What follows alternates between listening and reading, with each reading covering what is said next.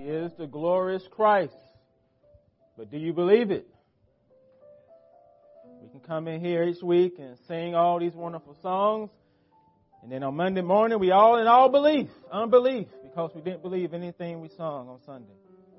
So that's always the question. Do you really believe the things that you sing? Do you really believe the things that you read in God's Word? Do you really believe the sermons that you hear each week? That is always the question. Do you believe it?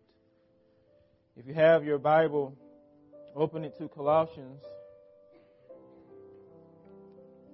chapter 1. We're going to be looking at verses 15b through 17.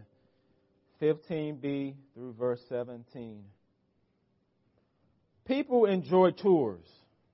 I don't know if you do, but I enjoy going on a good tour, visiting different places and cities, historical sites, and even museums. You know, like the new National Museum of African American History and Culture in D.C. You see, tours, they give you the opportunity to see people, places, and things you just don't see every day in your everyday life. They give you a chance to actually step back in time. They give you a history lesson. And they tell a story, a good story. And similarly, we began a tour last week in Colossians 1, verses 15 through 20. And we had a tour guide. No, his name is Paul. And he's a good tour guide. And what Paul is doing, he's taking us on a Christology tour in those verses. Christology is basically just a study of Christ, study of who He is. And so we're touring a confession of Jesus Christ. It's a confession that confesses who He is. It confesses what He does. It confesses that He is the GOAT, the greatest of all time. I should have some amens. Thank you. Jesus is the greatest of all time. Last week we toured verse 15. It says it confessed Jesus to be the selfie of God. It says He's the image of the invisible God. Today we're going to tour verses 15b through 17. And these verses confess the supremacy of Christ. The supremacy of Christ. Here's God's Word, beginning in verse 15b. He is the firstborn of all creation.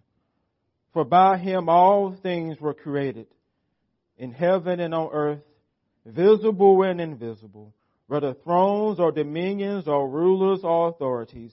All things were created through Him and for Him. And He is before all things. And in Him all things hold together. This is God's Word. Please pray with and for me. Lord, as we come to Your truth, we need to be reminded that it's Your truth. It's not the opinion of any church or any minister or any preacher. This is the very Word of God that You have given to us for our benefit and for our good, so that we can know You. It is Your special revelation to us, Lord. In it, we can figure out how we can be made right with You, how we can live for You. In it, Lord, we learn more about who You are. So, Holy Spirit, as I prayed earlier, I call out to You that You will be with us as we come to this Word. We can't understand it apart from You. If You don't move, our lives and our hearts are not changed. Nothing is going to happen today. Apart from You, preaching has no power at all. It has power because You use it in the lives of God's people. You use it to draw others close to Him. You use it to call us out of our sin. Holy Spirit, You have a great role, and we don't take light that role. We need it. And I call upon You to descend once again. And it's in Christ's name that I pray. Amen. These verses in Colossians 1, they confess Jesus to be the supremacist. The supremacist. And Paul is going to guide us on a tour to understand what that actually means. For he is our tour guide on this Christology tour, and he's going to present us the right details. He's going to give us the right content He's going to actually put the right flesh on what that means. So you can't discount the tour guide. The tour guide is important here because there's a lot of bad content and details when it comes to who Christ is and what Christ does. And what Paul lays out here in these verses, he's giving you good content. He's giving you good details. Lifeway Research and Ligonier Ministries conducted a research study this year on the state of American theology in 2016. Lifeway Research and Ligonier Ministries did this year. They surveyed over 3,000 adults with 47 statements about Christian theology. They wanted to measure their agreement on these statements. And one statement in particular fits well with the topic of our message today. And the statement states this: Jesus is the first and greatest being created by God. Jesus is the first and greatest being created by God. 75% of those surveyed agree with that statement.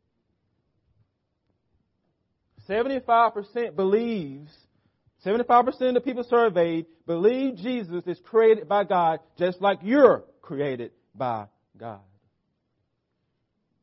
Now, do you believe that? Do you think Jesus is the first and greatest being created by God? Now, we know He's the greatest. Now, we don't even need to debate that. But is He created? Is He made? Now, if you believe so, if you believe He's created by God, then you will take Paul's words in 15b as a confirmation of that belief. Because it says He's the firstborn of all creation. It's in the text, Alex. It appears that Paul is confirming that. It appears that he's confirming that Jesus was created by God. It looks that way on the surface, but that's not the case. The concept firstborn has two hands. It has two sides to it. Two sides to it. On the one hand, it has to do with birth order. Who's born first? On the other hand, it has to do with birthright. Birthright. See, the birthright is about status. It's about rank. It's about position within the family. It's about privileges. It's about inheritance. That's the birthright. Many of you know about Isaac. He's an Old Testament saint. Isaac has two sons, Esau and Jacob. The two sides of birthright is played out in their lives. Esau is the firstborn by birth. He is. Now, if you know anything about this history and this story, Esau sells something to his younger brother Jacob. He can't sell the birth order. That's already done. He can't sell what has already passed. That's already done. But instead, he sells to his brother Jacob his birthright. He sells his position, his rank, his status within the family. He sells to Jacob his inheritance, his privilege, his benefits, and his rights for a cup of stew. Second, the second side of firstborn is also seen and highlighted in Psalm 89. I'll read that for you. In Psalm 89, verse 26, it says, He shall cry out to me, you are my Father, my God, and the rock of my salvation. And it says, I shall make him the firstborn, the highest of the kings of the earth. Highest of the kings of the earth is talking about rank, position, honor, not birth order. Not birth order. So in Colossians 1:15, Paul is not talking about Christ being born first. He is not talking about Christ's birth order. He's talking about his birthright. He's talking about his position within creation. He's talking about his status within it, his privilege, his honor, his inheritance, his benefits, his power, his rule, and his authority. Jesus has all the rights of a firstborn son. And he ain't going to sell them away. He can't do that. Jesus has the rights of a firstborn son because he is God's son. He's just not God's son like we're God's sons and daughters. We're made and created. Jesus isn't. We're adopted into God's family. Jesus is not. Remember, 75% of those surveyed believe Jesus was created by God. And all those people are wrong. Jesus isn't created by God, but He is God's son. Scripture tells us that Jesus is God's only begotten son. Begotten means unique. It means unique.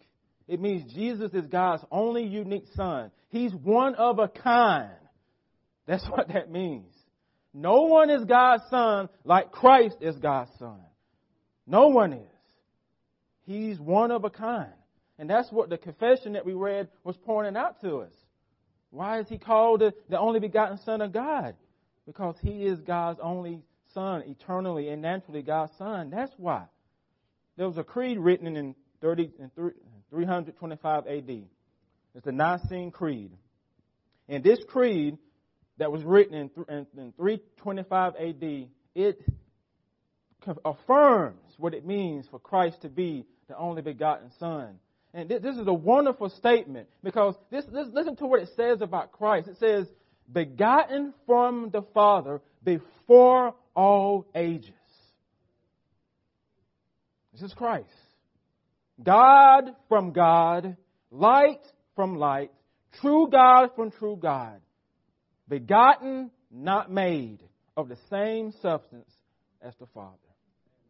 What does that mean? Jesus is the image of the invisible God. He is the selfie of God. Everything this says about God is also true of Jesus. God is eternal. Jesus is also eternal. As I said last week, Jesus is on a whole different level than us. And when we reduce Him down to our size, we almost lose reverence of who He really is. He is Emmanuel, that is God in the flesh, God who is with us. He is the God-man. And Jesus knows who He is. The J.B. Phillips translation of this verse says, Jesus existed before creation began. Jesus existed before creation began. In John 5:58, Jesus says of Himself, before Abraham was, I am. Before Abraham was, I am. Remember, Abraham is an Old Testament saint. I mean, he lived a long time ago. And Jesus is telling these Jews, before your forefather was, I am. They were going to stone Jesus for that. And so what is He saying? I am the eternal Son of God. I know who I am. I know that I have all the rights of a firstborn son. I have the status, I have the honor, I have the rank, I have the benefits. He knows that. So firstborn of all creation is about rank.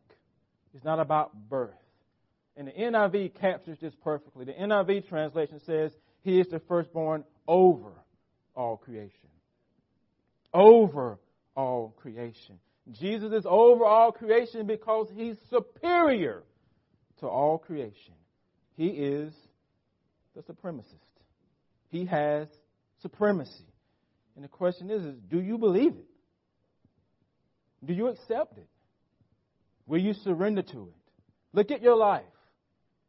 Who reigns supreme in your life? Who has authority in your life and what you do, in your family, in your marriage, in your bank account, and the things that you do? Who's supreme? Who's on top? Throughout the history of the world, nations and ethnic groups have made claims of superiority over other nations and ethnic groups who they deem to be inferior. It's what I call a self-crowned superiority. It's when people and nations, they crown themselves as superior to others. No one else gave that to them now. Please know that. I'm not going to crown you more superior than me. I love you, but I ain't going to do that. We do it to ourselves. So we have this self-crown of superiority. Now, you can look at history. History proves this to be true. Present-day reality shows it to be true. All you got to do is look back into history, and all you have to do is observe what is really going on in the world. So don't let progress make you a fool. And don't let a whitewashed history deceive you. Okay? People have crowned themselves as superior than other people. You can see it. It can either be in black supremacy, white supremacy, Jewish supremacy, Latin supremacy. It doesn't matter. It can be economic. It can be educational. It can be gender. It can be in social class. It can be political. It can be national. It can be all of those. And let's face it, human beings are prone to self-crowned superiority, where we deem other people as inferior to us. If you don't know that sin in you, then you don't know your sin very well. Because if people can get away with it, doing it to you, they'll do it. Because we're all sinners. None are good. If we can get away with it, we'll do it. But can I put a bug in your ear? Thank you. I love it when y'all participate with me. Self-crowned superiority is a false notion. It's a lie. It's fraud. It's deceit. It's like bad breath. It's trash. It's idolatry. It's false worship. It's pride. It's self-centeredness. And it's from the pit of hell, not from God. There is only one person who can make a claim to superiority, and that is Jesus. He is the only one can say, I'm better than you, when he's right. He's the only one that can say, I'm superior to you, and he's right. And he's right. He has superiority over all things in all ways. So that means his birthright is superior to yours. His rank is superior. His swag is superior. His style is superior. His status is superior. In case you don't get it, I'm going to continue. His honor is superior. His power is superior. His purpose is superior. His inheritance is superior. His rule is superior. That's Jesus.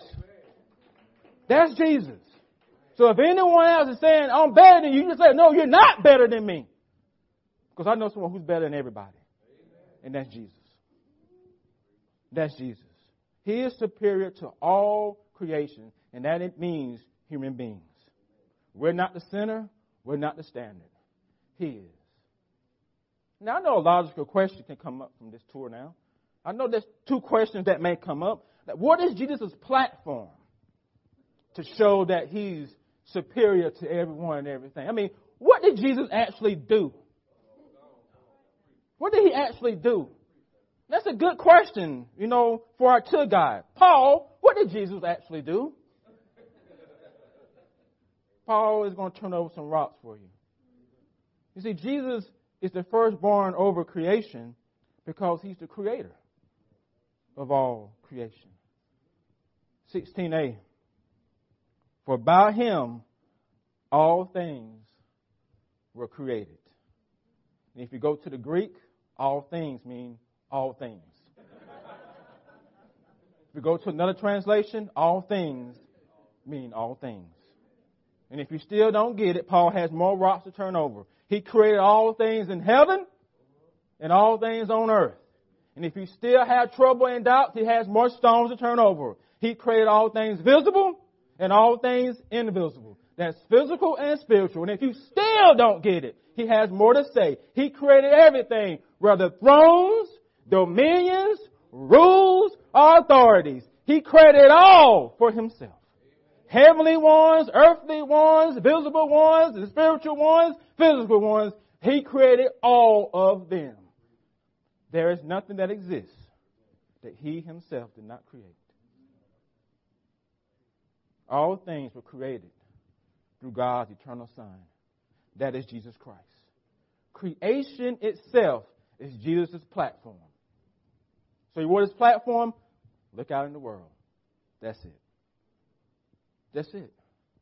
What's your platform? Again, if anyone's claiming any claim of superiority, ask them, what's your platform?